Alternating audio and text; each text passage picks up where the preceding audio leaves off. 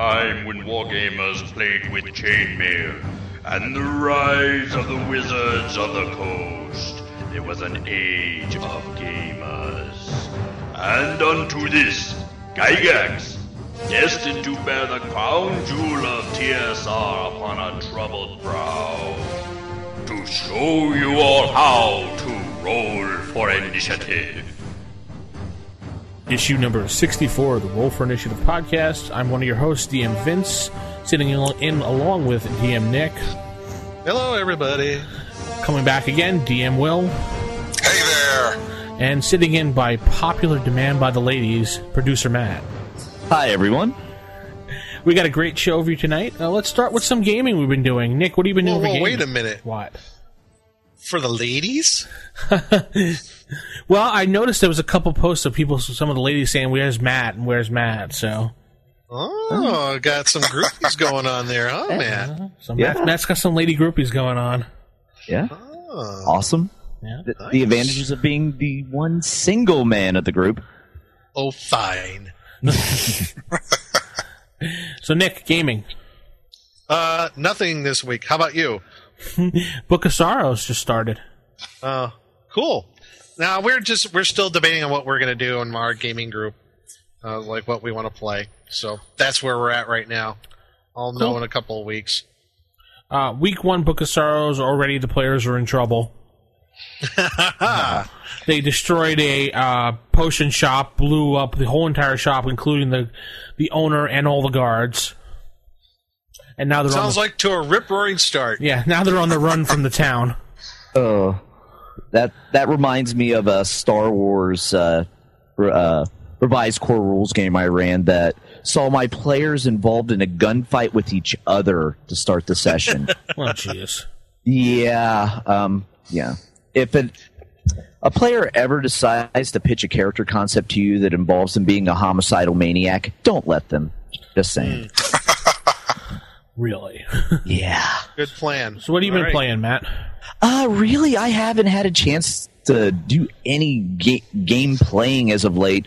My gaming group just due to various things keep canceling our sessions. I have done some writing though. I do some tabletop game reviews for diehardgamefan.com, and I right now have a review of Oubliette issue 6 that's for OSR and Labyrinth lore. It's really good for like $2.50. It really reminds me of like the Dragon magazines of old. It even has the comic strips, and it has your articles and reviews. It's a really good and worth checking out. Yeah, Oubliette's a really good magazine. That and Knoxville's pretty good too. But I've read a couple of issues of Oubliette. Very good stuff. Yes. Yeah, we did a full review of that on Save or Die, actually. I think 2 issues ago. Okay, cool. I'll have to check that out and hear what you guys had to say about it. Yeah. Will, what have you been up to? Pretty much the same thing. Ran my normal 4 games this week and everything, and the best part about it is, though, the second D&D group that I have here will be going into Ravenloft next week. Uh-oh. They have no idea what's going on. They have no idea yet. None of them have ever played it before, so this is going to be fun. Now they know. And that the first edition game, huh? Oh, yes. Cool. Because he only plays first edition games, and that's all he supports, right, Will? Right, yeah, that's right. That's right. None of that Pathfinder I read that too. All right, so since Nick is already on that, the forums, osrgaming.org. Oh, yes. /forums. You can go there and chat it up with everybody. And Nick put in 2 posts today. Not 1, but 2. Nick, what do you got to say? Where do I start? Yes, Will is a legit first edition AD&D guy. He does run the game, so there. and 2, I am really surprised at this whole railroad thing. I'm sorry, I'm not using railroad as a derogatory term.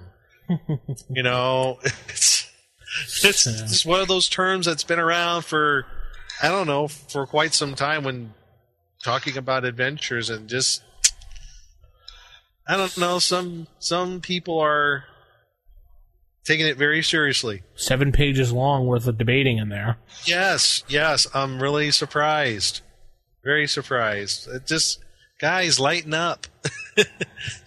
We're heatedly debating a game about fairies, dragons, and elves. Let's keep it in perspective here, all right? Let's not get our cod pieces in a bunch. And keep it up, and Nick might get to 10 posts finally. Yeah, I know. It could happen. I know. Could be 20. Oh, I don't know.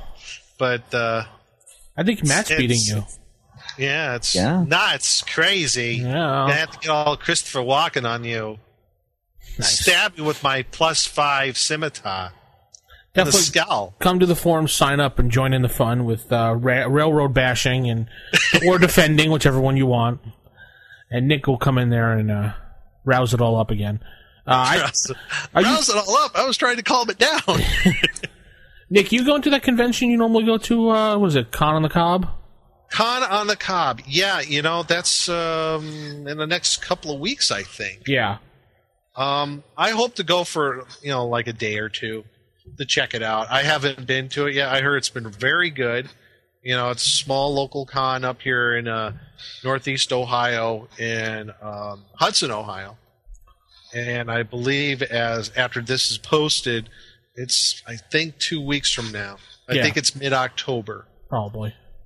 And so, yeah, it's a good 4-day. I believe it's a 4-day con. It's Thursday through Sunday. Woo! So I know. No, that's nice. Yeah, last couple of years, I know Larry Elmore's been there as artist guest of honor. If you're in the area, at least Ohio, PA, might want to come and check it out. I hope to go. I hope to get the time to do it. Well, I'm glad you brought that up because next year I plan on doing some more out-of-state cons and everything, and that was one of the cons that I do have targeted on my list here. So definitely, if I come in that area, you better be there. If I'm going to be there, we're going to be doing some gaming. Okay. Is that right? Dang. Oh. You're lucky. You got all Marine on me. I'm like, oh, okay. I got my local con coming up in November, but we don't get any celebrities at mine, so... Wish we did.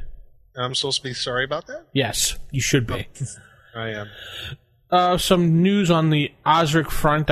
There has been a player's reference book released by Moi. Moi? That's right, I did. I retro... Who's Moi? I never heard of him. Me, Nick. I know.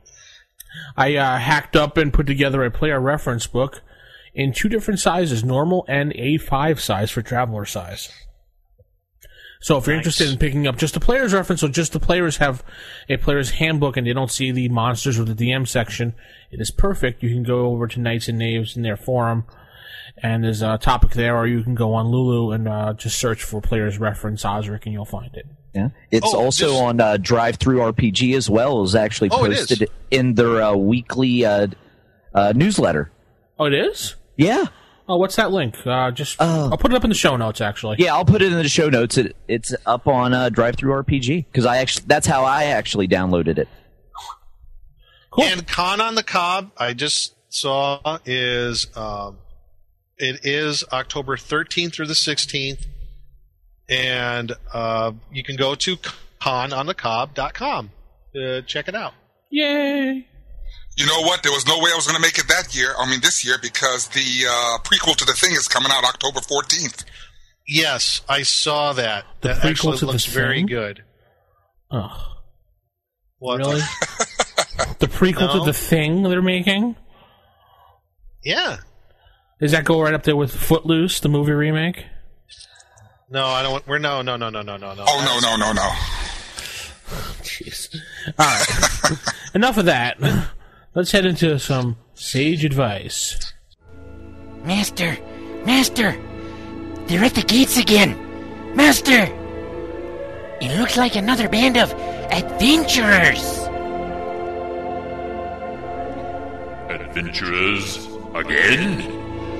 Always the same. Coming to me for sage advice. Alright, sage advice this week. We actually have a voicemail with 3 emails. Advice. Sage advice. Wow, Will's getting into it half-heartedly. Heartedly. So we have a voicemail, and guess who it's from, Nick?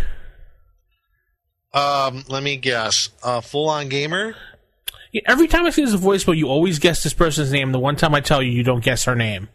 Oh, Les? Yes. Oh, hi, Les. All right, mute your microphones. I'll give you this play. Hi, fellas, it's Lass, and I have a question for the RFI podcast. I know it's been a while. I hope you guys missed me. So my question relates to a game that I was playing with Drabbleman from our boards. Shoutouts! Anyway, in the game I was playing a druid, and one of the spells I was using was Perduce Flame.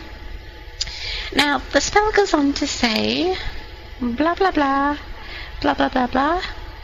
The druid is capable of hurling the magical flame as a missile with a range of 4. The flame will flash upon impact, igniting combustibles within a 3 diameter of its center of impact, and then extinguish itself. So, our question was, what kind of damage happens to you if you are ignited within that little 3 diameter? We eventually settled on 1d6. But I'd be interested to hear what you fellas think of it. Love the show as always. Cheers. Thank you, Lass. Lass? You're, oh my goodness, that little laugh of hers. Anyway, Jeez, Nick. It's so cute. Anyway, yeah, Produce Flame, right? Mm-hmm. Wow.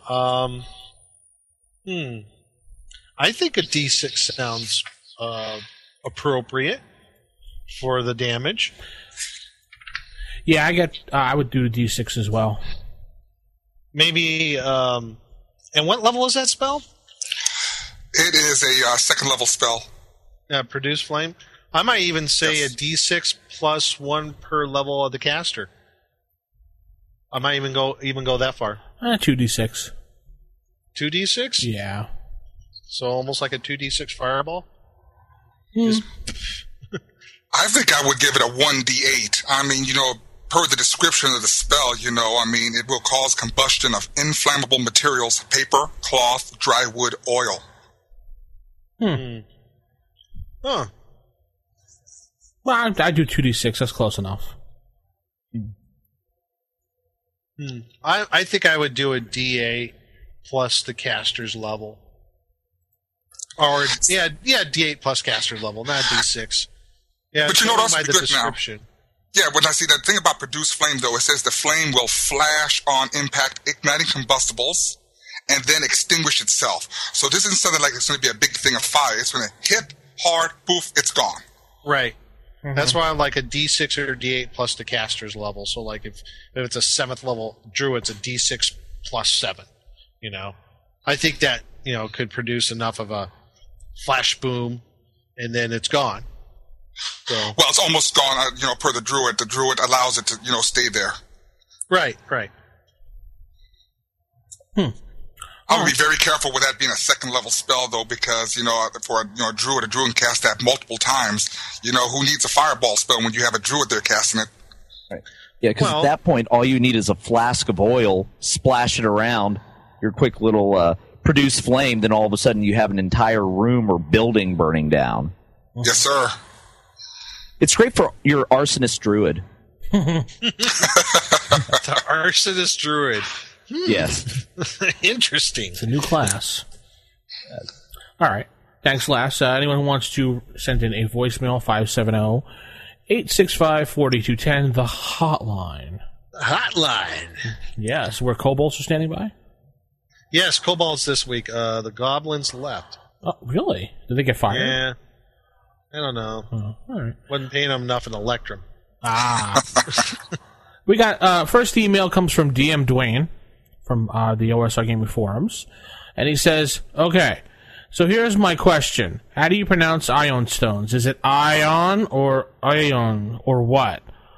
More important to me, at least, question is, how long do they remain active? In Dr. Evil quotes, by the way.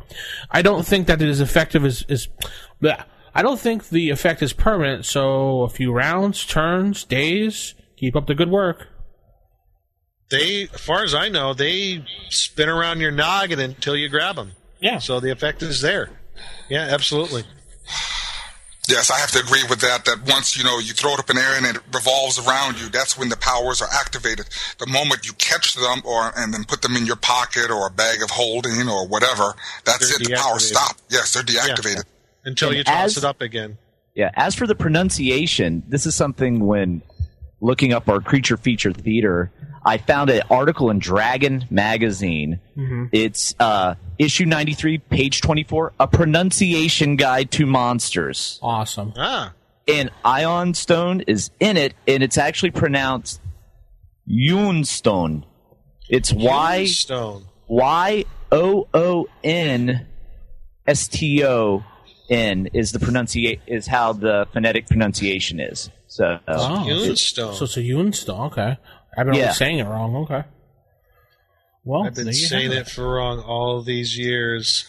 For shame. No, I wouldn't say y'all was saying it wrong. We all have different dialects. I mean, I seen it, pronounced ion and ioon and uon and just floating stones. Yeah. There you go. Okay. Next email comes from Andrew. Hi guys, just finished listening to your discussion about the Dungeoneering 1 ebook and wanted to chime in about the skills, aka non-weapon proficiencies. Old school gamers could not even agree on whether non-weapon proficiencies are old school or not.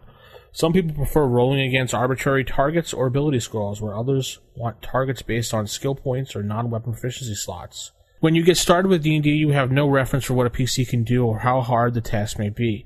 Few people have tried to bash open a door, climb a steep slope, or leap from platform to platform in fantasy dungeons. Skill systems are valuable here, even if they are not used, because they give new players an idea of things they could try. Even the ridiculous example of having a light campfire skill has some value. It is silly to think that some adventurers with years in the wilderness cannot light a fire, but it is good to have a scale to determine how hard it would be for that adventurer to light a fire in an icy rain to avoid hypothermia. Vince might say roll 4d6 to try to get under your wisdom, but a new player would have no idea where to start. I'm glad you were carrying on the show. Please keep up the good work. Cheers, Andrew. Comments? Well. Mm-hmm. Wow. Full comments, guys. Yeah. I'm thinking about this one. Yeah.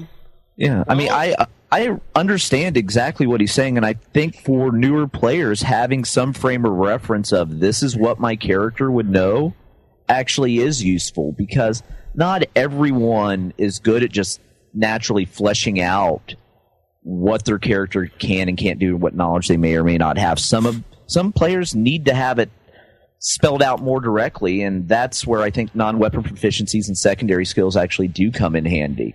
It's just fleshing out giving a direction to flesh out a character. Oh, and I'd like to add, if you're going to pick on me, at least do it right. It's 3d6. Try to get under your wisdom, not 4. Okay, then. No, but it's a fantasy game. You can do whatever you want. Why do you need something laid out for you? Just say it and try it. Because some people need that. Some players do. I could completely understand where that mindset comes from, especially when you're talking about in the past 10, 15 years with the generation of gamers where they're used to like online role-playing games and computer role-playing, where there are skill sets for a lot of things. And if you don't have that skill, you cannot do it. So that's probably where that assumption goes. If you don't have that skill, you can't do it. Well, there's two ways I think you could go about this. Either A, with a new player, you say, don't worry about that. You could just let me know what you want to do, and I'll let you know if you can do it. Plain and simple, Or you might go the other way. Okay, let's have some skills. Let's have some of these non-weapon proficiencies, and we'll use that. I would say whatever feels more comfortable. I think you got established it, though, at the beginning of the game, at the beginning of a campaign or whatever. That's the poisoning of later editions in the minds of these people.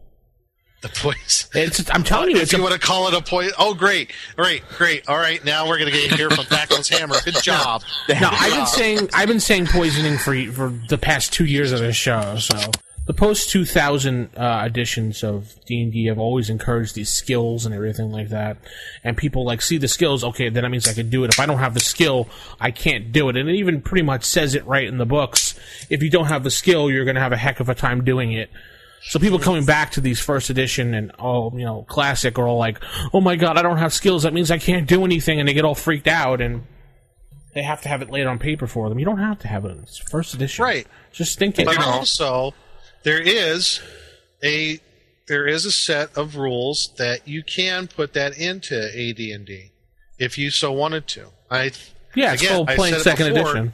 That's one of the beauties of AD&D. It's almost like you can take things in and out of the game and it won't break.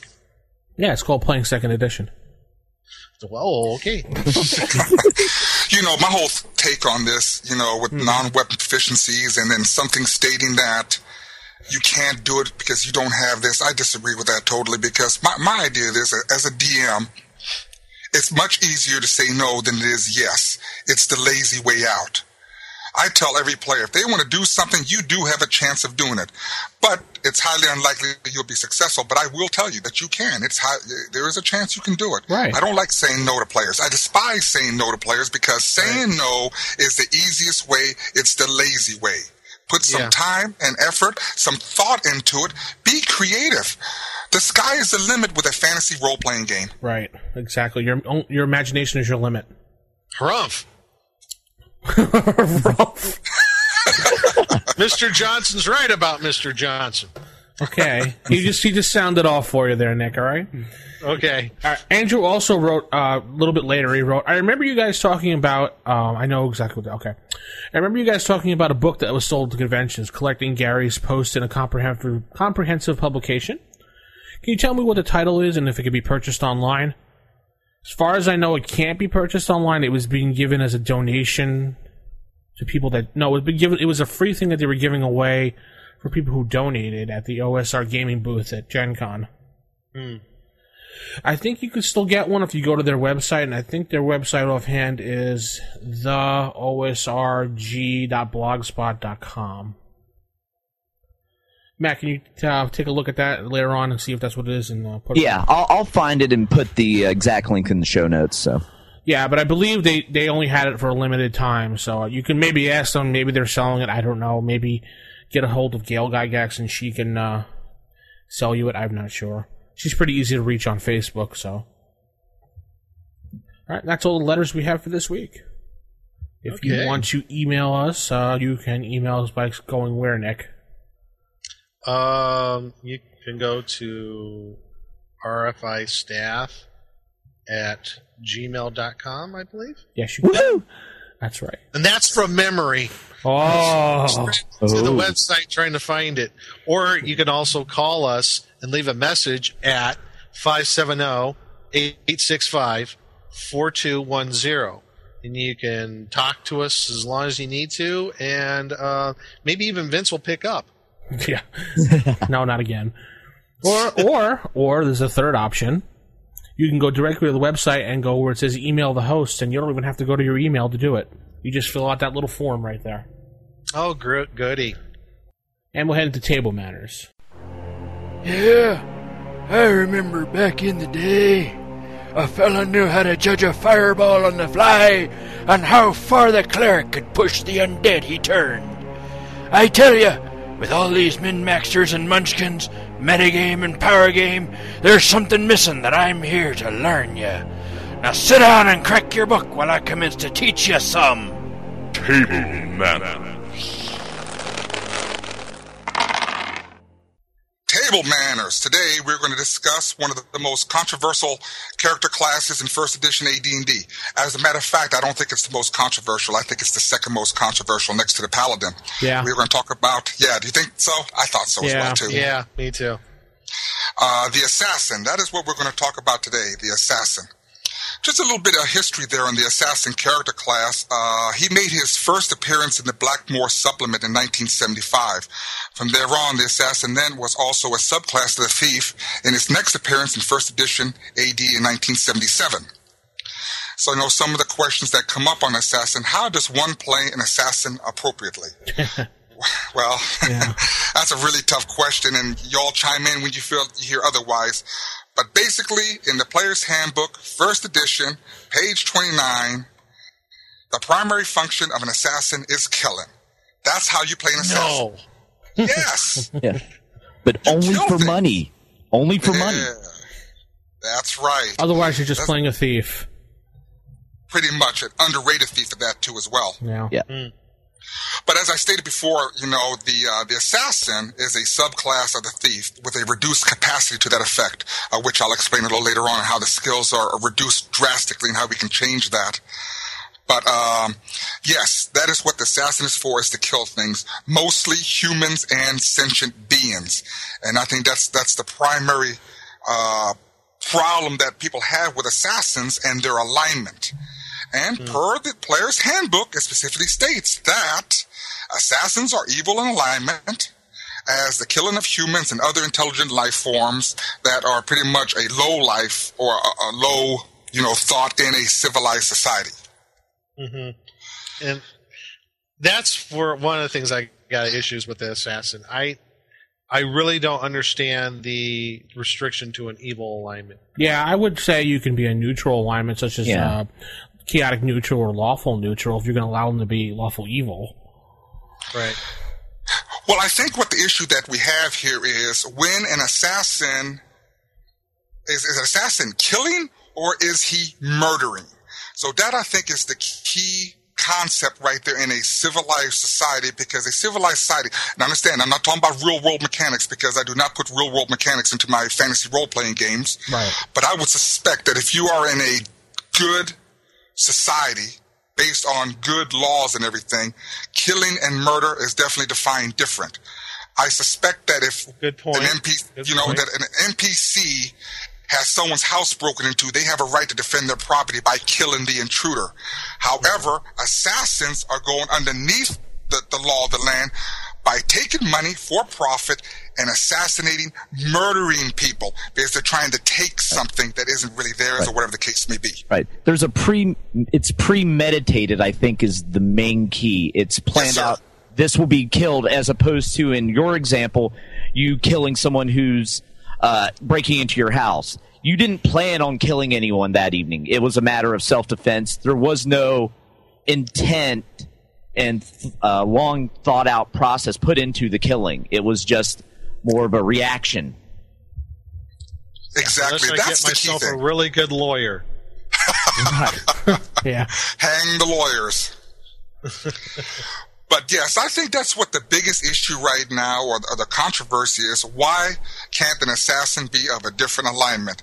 Now, I did see one time or two times on the forum where someone posted that adventuring groups are basically assassins, because the thought is, well, the king will give your group 1,000 gold pieces to go to this dungeon to slay all the monsters, take their loot, and come back. Oh, yeah. Yeah? No, I disagree with that entirely and everything.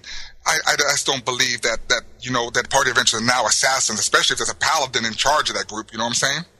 Mm-hmm. Well, we're taught in the book that all monsters but the humanoid races are all evil, and we must kill evil instantly. So right. But what if instead of being a group of monsters, it's a evil dictator of a rival kingdom who's like torturing people and suppressing them, and your king is say, hey, I will give you this money to destroy this other evil person. Now it's not an orc. It's actually a human. What's the difference? It's your society upbringing. That's right. the whole key thing. And yes, you're right, man. That's a good point. What's the difference between... Now, the Player's Handbook specifically states humans and other intelligent life forms for the purpose. So that's the issue right there, intelligent life forms, which means equates into orcs are intelligent. They have intelligence. They can think, and so that's the key thing right there. Most important of all is what is considered an assassin. And I'm sorry to say that adventuring groups are not assassin, and that doesn't make mercenaries who are hired assassins either. Or if you're paid to guard or, watch a caravan of goods go from point A to point B, you're to defend that caravan against brigands. That doesn't make you an assassin. No, no.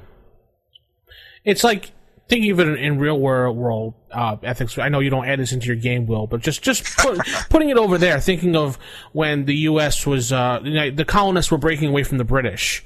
The British was the tyranny, evil empire, and supposedly the colonists were the good guys. Well, the British saw the colonists as evil people, trying to break away from them. So you can see it that way too. So it's just your society upbringing.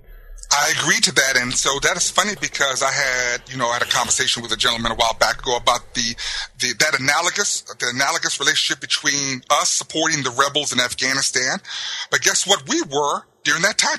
We were rebels. We were rebelling against Britain, England. So again, we're supporting rebels. That doesn't make them criminals. No, it's the society upbringing. Whichever side you were born with, pretty much, is the one you're going to support. Exactly. So now I will get into this part here since, we discuss alignment and everything. It's very interesting that in a issue of White Dwarf, and that was specifically, I believe that was issue 39. I can't remember which issue that was. I should have wrote that down. But there is a alternative system for assassins in AD&D. Cool. And for those that don't know, that White Dwarf magazines number 1 through 90 were dedicated, to first edition AD&D, among other games in that time period, but, only first edition. And I remember the author was Chris Felton, and he said he sees no reason why assassins can be of different alignments. True, because like I said, it depends on the society upbringing. I don't know. I wouldn't see an assassin being lawful good, though. No, I don't either. I think, I would think you would have to rule out probably the good alignments for the class. I think you have to be of at least on the dual alignment system that's in AD&D, you would have to be a mix of the neutral or evils. So you could be lawful neutral or chaotic neutral. But as far as being of good alignment, I could see chaotic good being... Maybe chaotic good. Yeah, I could see chaotic good maybe doing that. I couldn't see a neutral good or a lawful good being an assassin. No, neutral good would be they're too goody two-shoe as well, so... Yeah, see, my only problem with chaotic being involved in that is, how would you know if that assassin of that chaotic alignment is going to stick to the written agreement to assassinate someone upon payment? Money?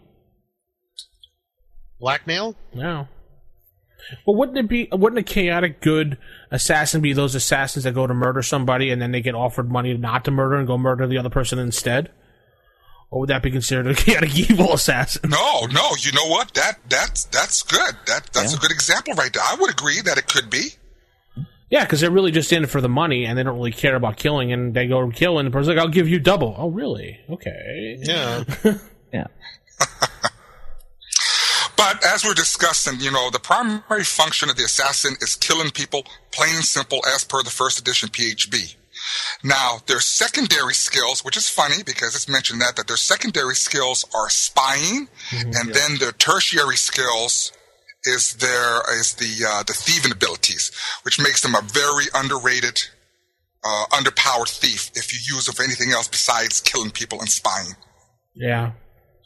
And y'all know that because the assassin is penalized heavily in thieving abilities, except backstabbing, whereas they're penalized 2 levels. So if they're like a 5th level assassin, their thieving abilities are as a 3rd level thief, which is, that's just terrible. And again, that alternate system for assassins that was mentioned in White Dragon, the author said, get rid of that. Yes, again, White Dwarf, I'm sorry. He said, get rid of that. And then, he says, like, for example, like with hear noise, -3 levels, climb walls, add 2 levels, read and comprehend language plus 2 levels, via comprehension of spells and so on. or comprehend language spells. Forgive me for that. But yes, it's amazing. It's a really good article and everything. And I'll probably, if anyone wants it, I can probably just go ahead and post that online and show people the alternative system for assassins in AD&D. Yeah, post in the library section. Right. Now, in Dragon magazines, assassins have been mentioned in just a few things. Dragon magazine number 22, which actually covers the actual historical aspect of assassins, how they were created by someone by the name Hassan Sabah, who was an Iranian back in the years 1080, 1081. I believe that's when the assassins actually came into existence. Actually, a very interesting article on that. Mm-hmm. Yeah. And I think that assassin stands for users of hashish, or correct. the followers of Hassan, but even that is, yeah, and that is historically, that's being debated right now because no one can come to agreement to which one it actually is. So that is an interesting article and something I'm going to look up further on to see how that's come along all these years since this article has been produced. It's funny, even speaking historically on this, during the Crusades when the assassins were quite, I wouldn't say prevalent, but they were there during that time. The Knights Templar had some dealings with the assassins. Really? So, oh yeah, that's very well documented. They, if anything, they were seen not necessarily as adversaries, but yeah, you could call them. They were opponents from time to time, I guess you might want to call it. Okay. Interesting. But besides that magazine, so Dragon Magazine had number 22 covered the first assassins. Dragon Magazine number 59 covers poisons. And I only bring that up because one thing that assassins are noted for is their use of poisons. Yeah. Yeah, I had a question about that. In the PHP, how they talk about poisons for the assassin. Yes. Yeah. It's like as soon as he unsheathes his weapon with poison on it, he's already going to be in trouble. Yeah. Yeah, that's what it's stated that, that opponents, can visually see the poison. But then again, like I said, that's debatable because there's some poison that, that are colorless or whatever the case may be. So that's kind of weird on how they had that set up. Mm-hmm. But that's interesting, yeah. And then Dragon Magazine number 64, that covers the Assassin's Guild. And I tell you, if anyone wants to play an assassin, that's the article to get right there. That really is an awesome article on assassins, the Assassin's Guild, and their, what you would call their code of conduct as an assassin.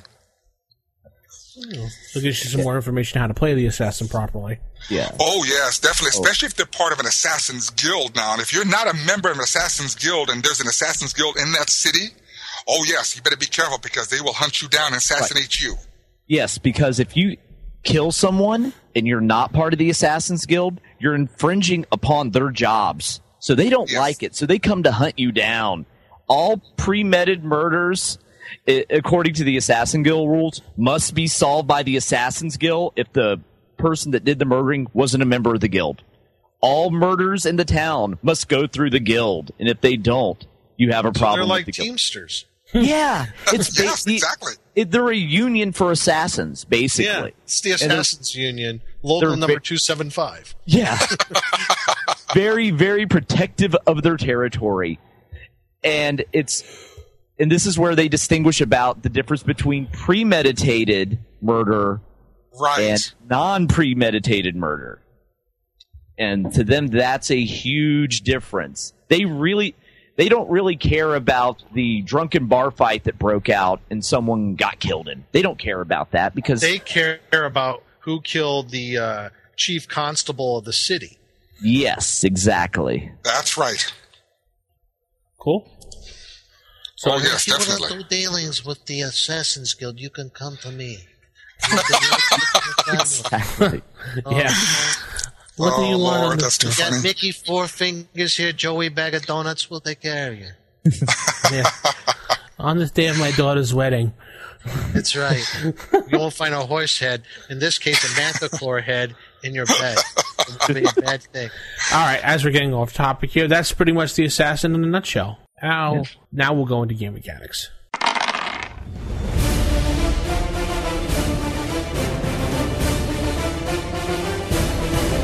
Oh man, what the heck is that?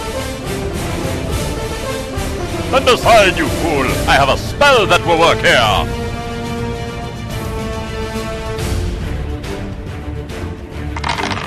What do you mean I can't hit with that?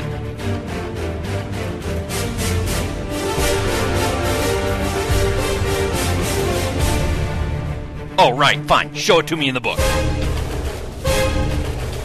Welcome to Game Mechanics. All right, game mechanics. We're going to be talking about something out of the Wilderness Survival Guide. Yay. The Wilderness Survival Guide, everyone. Yay. One of those books that's kind of on the twilight of first edition AD&D. And specifically, we're going to talk about like effects of weather, snow and cold, freezing your butts off out there in the snow, and how not so fun it is. So Definitely we'll talk about a little bit on the rules of the in the Wilderness Survival Guide. What might happen in certain circumstances, and if you want to use these sorts of rules. It's kind of split up between two different sections. One I looked at is dressing for the weather, starting on page 18 of that. Mm-hmm. And then it goes on to page 21, effects of the environment. These two go hand in hand. How you're dressed and what's the environment that you're in. And in this case, we're talking about cold, ice, snow. On page 18 and 19, dressing for the weather in the Wilderness Survival Guide, they talk about the various types of clothing. This also includes armor. So, and each one of the types of clothing and armor that you may wear has an effect on your effective temperature of the character, and there are some modifiers. Either it adds or subtracts to it. And there's a nice little table number 3. It gives the attire and the effects of the temperature, and you have basically where it says like attire is very cold. That means that's the type of attire that for the environment that's adapted to. So if you have very cold environment attire, you're talking like bear skins, maybe heavy leather, heavy cloth. I don't know, draping yourself in lard. I don't know. Yeah, okay. Forget I said the lard thing. Yeah. But it goes from very cold, moderate, and hot. So really we're talking about very cold and cold weather. And then you have the various types of armors and what they can do. What you say you're wearing cold weather attire, and it's 0 degrees outside. What that will do is add 30 to the effective temperature of your character. And let's say you are also wearing plate mail. They'll add another 20. So as long as you stay within the positives, really, your character is going to be fine in that sort of environment. Now, there are some other factors involved. Maybe what sort of activity that your character is doing, if they're exerting themselves in a certain way. Obviously, if you're exerting yourself more, you're going to generate more heat. That's one of the laws of thermodynamics, I believe. So that's the first half is, the type of clothing. The other is the actual environment, what type of environment that your character is in. And in this case, we're talking about cold and snow.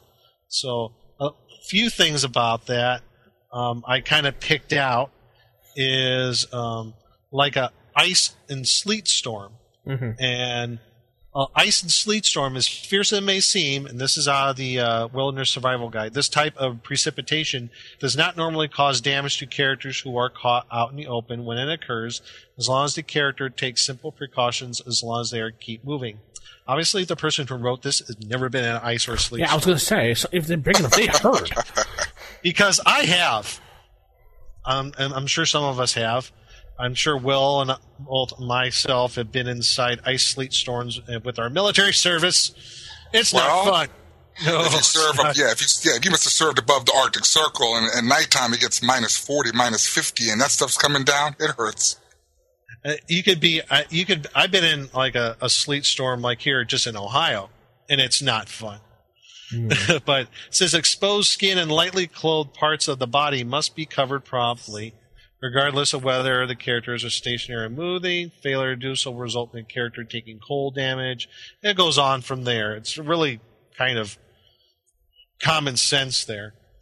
A little more, you get damage from heat or cold. Now, this is really, I think, what we're driving at. When we're talking about cold, I guess we'll talk about, below freezing, below 32 degrees here. Mm-hmm. Basically, from 31 up, you're not going to take any damage. There's a nice table on page 26 where it tells you what the personal temperature of the character may be, and there's where it says unprotected and protected. Unprotected, says con and damage. And what you need to do is you need to make a constitution check, I believe, every 3 turns. And there's a modifier to that. Pluses are bad because that just adds to the D20 roll. And then if you fail the con check, you take X amount of damage on the right-hand side. Actually, that's your maximum amount of damage. So let's say you failed your con check because it's 10 degrees outside. So you'll take anywhere between 1 to 3 points of damage after those 3 rounds. Also, and you do those checks every 3 rounds. So I would use this sort of stuff if they were going to be in a constantly cold environment. Give an example against the Giants, the Frost Giant section. You might want to use these rules if you feel so inclined. Also, it goes on to talking about hypothermia and frostbite. Where it gets into hypothermia is if you failed 6 consecutive constitution checks for cold damage, the character will begin to suffer the effects of hypothermia. And then you'll lose 1 point per turn thereafter from his physical ability scores. So strength, dex, and con will take each a point hit. And 1 point every 2 turns from his wisdom score to a minimum of 3 in any category. If 2 of his physical ability scores drop to 3, the character is incapacitated. In 1 D3 turns thereafter, he falls unconscious. And 2d4 turns after that, he will die regardless of hit points remaining. Oh, you can't pull an Eric Cartman and freeze yourself till Nintendo Wii comes out. No. And then they have rules here for frostbite and the chances of you losing, appendages here. So, but you know what? I got a question about that. What happens if you have a Ring of Regeneration on? Oh. Well, you're probably... Ring of Regeneration only recovers hit points. Yeah, and the thing says regardless of the hit points, he still dies, right? Right. So it would make no difference. Right. Because you're not talking about, I guess, damage as in physical... well, actually, I mean the lost limbs. If you lose like fingers and toes, when a ring of regeneration prevent that? I think so. Well, it'll generate hit points, but it won't regenerate the limbs. I believe Ring of Regeneration does not regenerate limbs. Am I correct on that? I'm pretty sure that's all it does. Yeah, it just regenerates hit points. I think the spell itself does regenerate. Yeah, yes. Good to go. But I do not believe the ring does. I've always ruled it that way, so. So, yeah, there's rules for frostbite damage, table number 10 in there. And if you take where it says wherever the effective temperature for a character is 0 or lower and his hands, feet, or ears are exposed or improperly covered, any cold damage he suffers will affect the vulnerable extremities first, and the character may develop frostbite. So there's, whatever body appendage has been either exposed, or in this case, you can even say compromised, because you could have your hands and feet covered, but if those hands, like your hands and feet, might be covered with boots and gloves, if they get wet and you're in sub-zero temperatures, you're gonna get frostbite. Yeah. I mean, so those things you gotta kind of take into consideration. So remember to wear your long johns when you go out, and yes. So there's all those rules in the Wilderness Survival Guide, and a few of the things that happen. But you know what, kids? When you go adventuring, dress for the weather. You know.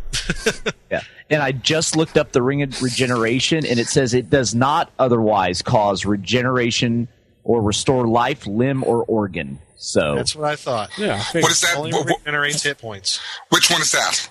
The Ring of Regeneration. Okay, because I'm seeing here it says the standard regeneration ring restores 1 hit point of damage and will replace lost limbs or organs eventually also per turn. It will bring its wearer back from death, but if poison's the cause, the saving throw must be made or else blah, blah, blah, blah, blah. And that's page 130 of the DMG. Right. And then later on in that same section, though, it says it does not otherwise cause regeneration, restore life, limb, or organ. Ain't that amazing? So it contradicts itself right there. Yeah. So I guess it's pretty DM fiat then. Yeah. Wow, within the same paragraph. I never caught that before. Gary contradicted himself. If he wrote it. If he wrote that. If he even wrote that, true. Now, understand that second part is referring to the Ring of Vampiric Regeneration. Oh, okay. There's 2 rings discussed. There's 2 rings discussed there. There's a Ring of Regeneration. Okay. Yeah, I see that now. Yeah, there's 2 rings. Oh, okay. Okay. So a Ring of Regeneration will give you your fingers back. That Vampiric Regeneration will not. That is correct. Yeah, so the first one will replace limbs and organs. I was thinking of the Vampiric. Okay. My bad. So it's all good. Standard Ring of Regeneration. Oh no, you don't understand. We gotta let our people know out there that we were wrong. We're correcting ourselves. Yes. Because otherwise it's gonna come out on the forums and say, you guys were dumb. You missed that. Dumb. That's why I'm here. That's why I'm here to do by the book. Yep. So anywho, I'm just throwing this out there. Would any of you gentlemen use these rules? I guess for the cold and freezing rules. I'll start with you, Vince. Would you use these rules in certain circumstances, maybe? Yes, I would definitely use those rules.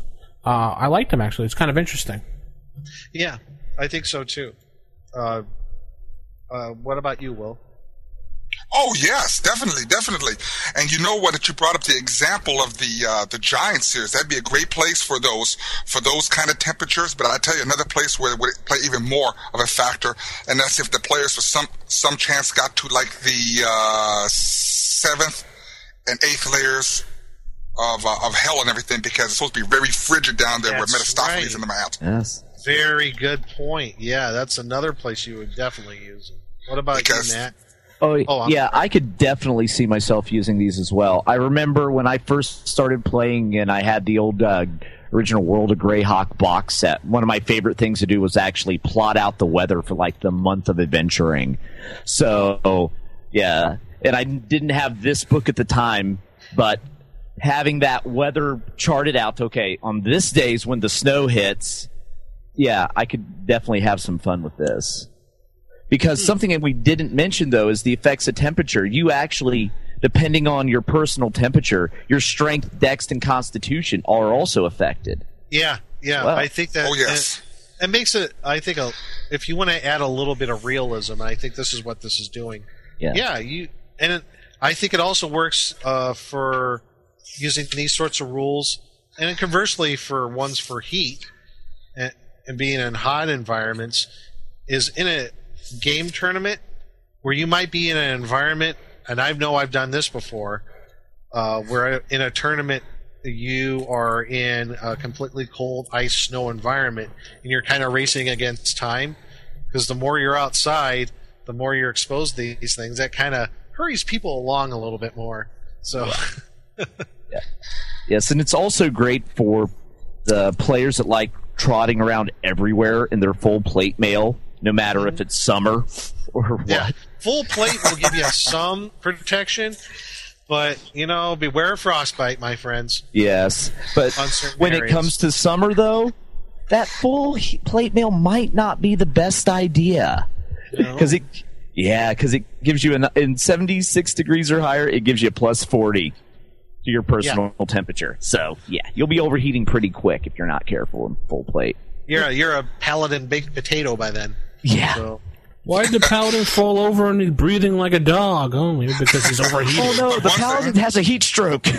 Yes. No, see, but one thing that I didn't think covered that much in the book itself was that when you're in cold weathered climates and everything, the increase of rations and water, because it did cover dehydration on there, because in cold weather you'll have to eat more to burn more body heat, and of course you want to drink more. But again, we're talking about the realism effect. Just a point. Yeah, no, that's a very good point, because you and I know from our military training that even in cold weather environments, you got to stack on the calories, and you still have to stay hydrated. Yes. And don't drink ale because it doesn't warm you up. No, it does not. For a brief time, it'll feel like it will. Yeah. So you got that dwarven fighter in your group who's running around, with just the cod piece on and the battle axe. He goes, "Yeah, I'm drinking the ale. I'll be fine out here." Well, for a while. 10 minutes. Give him 10 minutes tops, and he'll say, "I'm cold." My ale's cold and frozen. It's an ice pop. Oh, good. You have a nice frosty mug. And you have a nice frosty mug. So, I guess we can put a freeze to that topic. So, let us know what you think out there if you use these sorts of rules for snow and cold and freezing.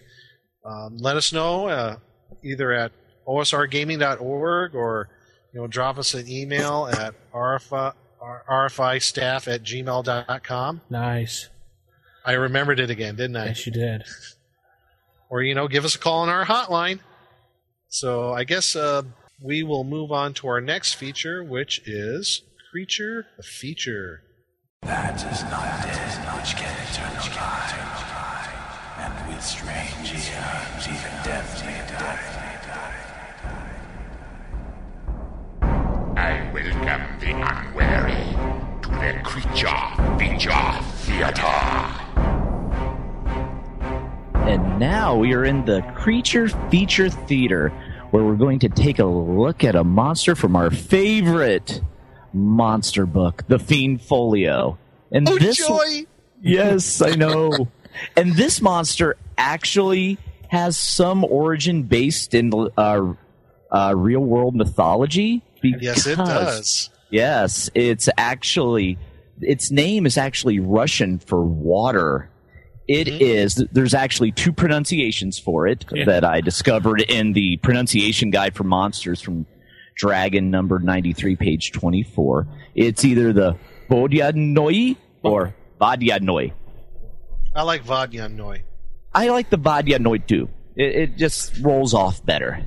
So, but our monster here, it is kind of an aquatic version of the Umberhulk. It lives in deep, fresh bodies of water. It's similar to that of Umberhulk, except it only has two eyes. It's has green skin, slimy, with webbed claws. It preys large freshwater creatures, but considers humans a particular delicacy. And they're also very territorial and will defend the area around their lairs. They've got powerful claws that they can render hulls of passing ships or even capsize smaller vessels. So basically, they're a nice little sea monster or a Loch Ness monster you could throw in to taunt any seafaring boats you may have. So they're found in salt and seawater.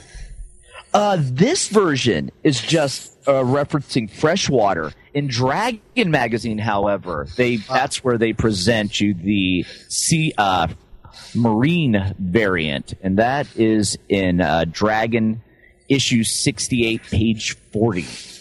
Hoorah! It's the Marine variant. Yes. Yes, the Marine variant actually its description actually has a little more to it, because it says that these predators, the Marine variant, fear nothing. They have the ability to change color.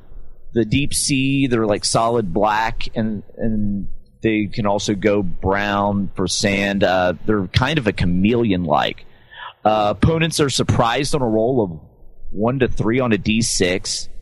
Infravision and ultravision will not help detect their presence, since they're cold-blooded creatures. Their normal swimming rate is slow, but are able to have burst to speeds up to 24 feet for short periods. They often will just use that to rush at their prey from a hiding place. It's like an underwater charge. They prey on medium and large-sized creatures, and they like ripping out hulls of vessels more than twice as large as itself, and they capsize boats less than twice its size. Wow. So, yeah. So, really, this is a monster that you would use if you have any sort of, like, say, like your character's going to be on a boat for a while, and you just want something to occupy them through the course of, like, their 2-month journey between continents. Or you could even have them be like a focal point where the shipping lanes to the port town are being tormented by this evil sea creature, and the adventurers have to save the town and the economy by vanquishing it. Like a Loch Ness Monster or something. Yeah. Yes, exactly. Creature from the Black Lagoon kind of thing. I was thinking that too, yeah. You know, it's funny that when we're using this creature, the Vodyanoi, I actually incorporated this creature into when I was running the whole Salt Marsh series, the Use series. Mm-hmm. Yeah. Now, spoiler alert for everybody. Spoiler alert, whoever's listening, so you can go over your ears, go la la la la la la la, so you won't have to hear. 30 years, Nick. They have plenty of time to read it. Okay. Yeah. I'm just saying. 30 years, I think they had enough time to read it. Fine. Anyway, the last module where you go up against the actual Sahuagin lair, right? I think it's the second level is there's an arena. And one of the creatures I incorporated in an arena that the Sahuagin were fighting was a Vodyanoi. Oh, cool. Luckily, the player characters didn't get to run into the thing because they actually ran into something much worse. The thing actually left because the Sahuagin were bringing up a defense against the player characters, and the Vodyanoi got away.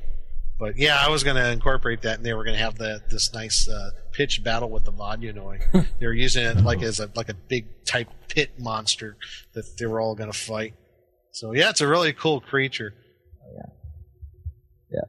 Yeah. I definitely see if you have any sort of seafaring campaign, it's definitely something to throw in. Just even if the characters never run into it, just throwing it out there for the flavor of there's this.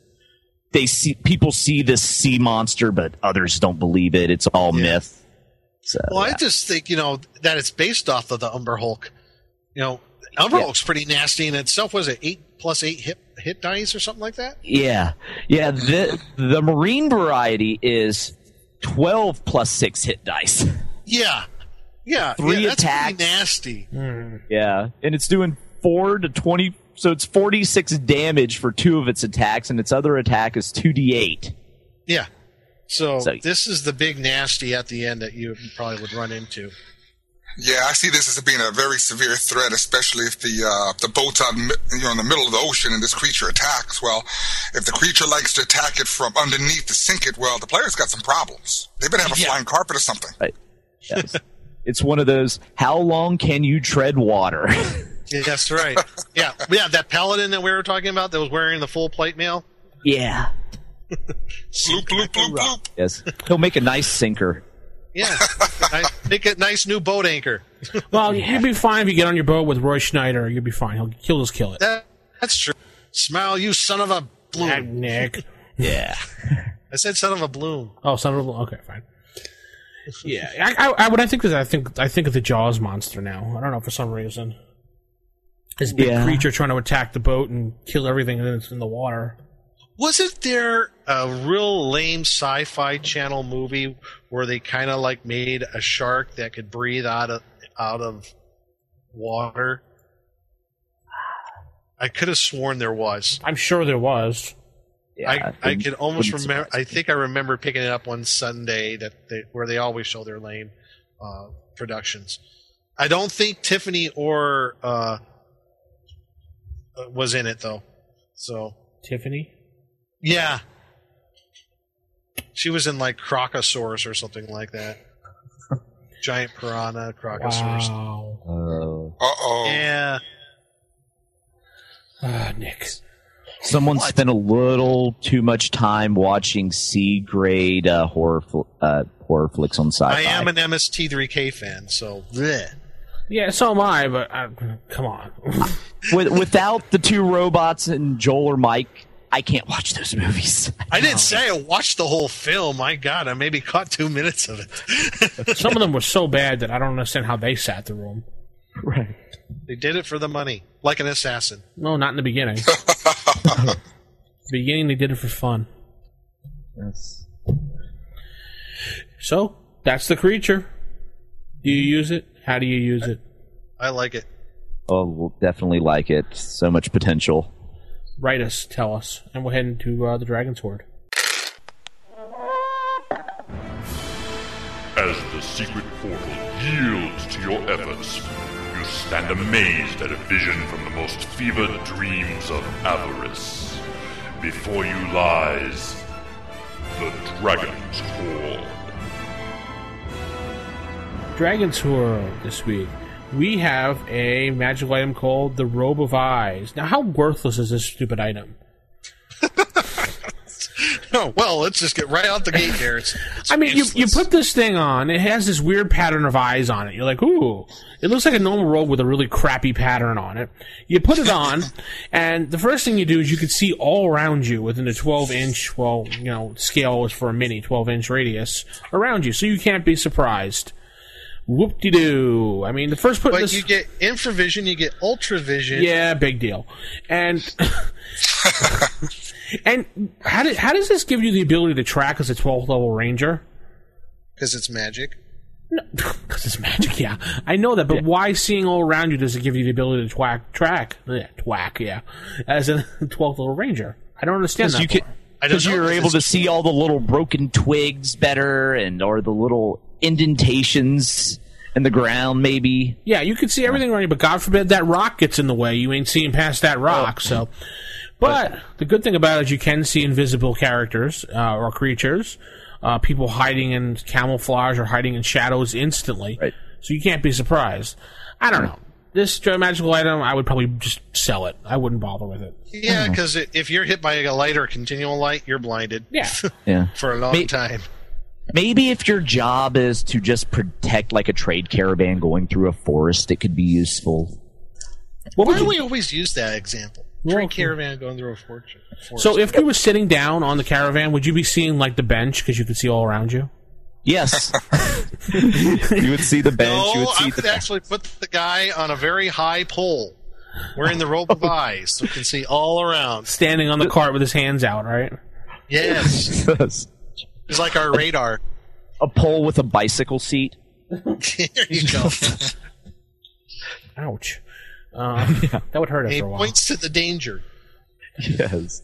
Other than that, I would just sell it. I mean, it's kind of cheesy in a way. I don't really like it.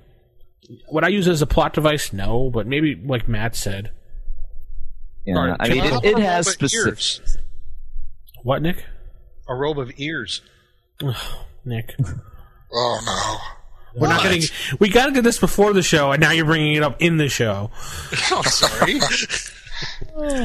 What, robe of noses now, or smells next? At least with the robe of nose, you could tell who dealt it. Yay, we're 12 again. Yes. Well, you got to figure there is a robe of eyes. Why not have like a robe of ears? I don't know. then you get into the whole thing with the Robotongue. And I just don't even want to think about that. Really don't. And I It looks like Mick Jagger. Yeah.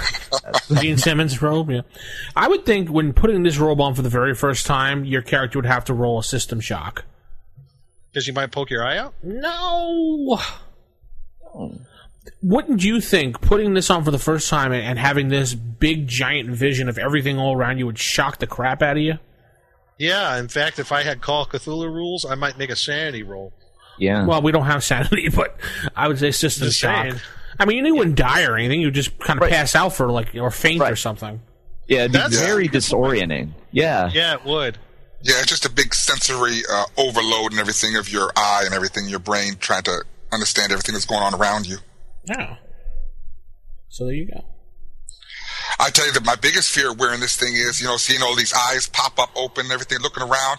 I would think that a gibbering mouther was attacking someone. So any way we can make this any more useful? Well, I think, like I said, you use it for a guy who's going to be on point. He's searching for everything. Yeah. I mean, it does give you abilities to track as a 12th level ranger. Now, what if you put it on Inside Out? It works like an X-ray? I don't know. If you ever wanted to see parts of your body you weren't meant to see, yeah. Oh, that's what a colon looks like. Yeah. That's what that mole is on my... anyway. Well, if you wanted to do your own dental work. Yeah. Okay. Yeah. Ouch. Yeah. The book, the self-dentistry book. Oh, that's how you do it. All right, so we figured that out. Robe of Eyes, kind of a lame magic item. In my eyes, what do you guys think, Matt? In your eyes, hard. Yeah, it's one of those things that they just kind of threw in the book because on the surface, the idea of being able to see everything sounds great, but then in execution, it just doesn't really work all that well. No. So, no. I don't think it's too bad. Nick, you don't think it's too bad, huh? No, it has its limits. Like I said, with either a light or a continual light spell hitting you, you're going to be blinded for X amount of rounds. Bright light. I mean, it does have its uses. Bright light, bright light. Exactly. What do you think, Will? Well, it has some potential and everything, and after all these years of playing, I don't think I ever, gave out a robe of eyes, or I never found one, as a matter of fact. So it has its potential, but honestly, with a magical item of this nature, this is something I would probably place in a tournament module, and then have a room affect someone if they're wearing it. Oh, that's just mean. Yes. I like it. Okay. Tell us if you used it, because we'd be interested to see how you use it, maybe if you modified it. RFIstaff@gmail.com. We'll head into our last segment of the night. Time is short now. They are coming swiftly, and we have but a moment. You must make your voice heard now. Cast your ballot against the 10-foot pole. So, the last segment of the night is our 10-foot pole. We have a good one this week. I hope you guys had a chance to vote before the show. I did. Go to RFI Staff, yeah. I'm going to do it now. I just pulled a Nick, RFIstaff.com, RFIpodcast.com. And pull a Nick. Yes. I pulled a Nick. Hardy, har.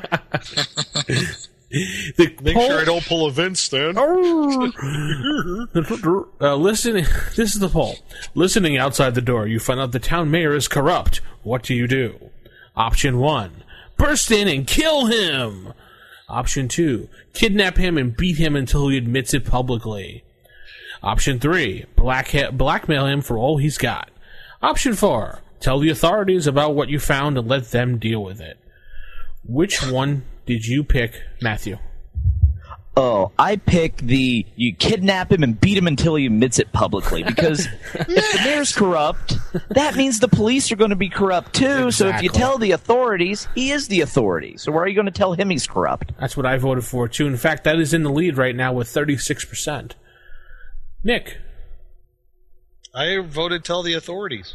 All right. And Will? Unfortunately, my option wasn't there. My option would have been hire an assassin. If you had to pick one of the four. I'm sorry. I can't beat the guy up, so I would have chose the same thing as Nick there did. I would have contacted authorities, say he's a corrupt, take care of the problem. And they would have went, sure, stuffed the gold in their pocket they just got. No, then we'd kill him. Oh, okay. And then hire an assassin to kill him again. Okay. Yes. So that's going to end the show for this week. Bye. No, I'm kidding. Ends the show. Fine. Yeah. We'll be back next week with another show and full crew as usual. And hope everybody enjoyed the show. And remember, keep it original, keep it old school. And thanks, everybody. Good night, everybody. Good night. Take care.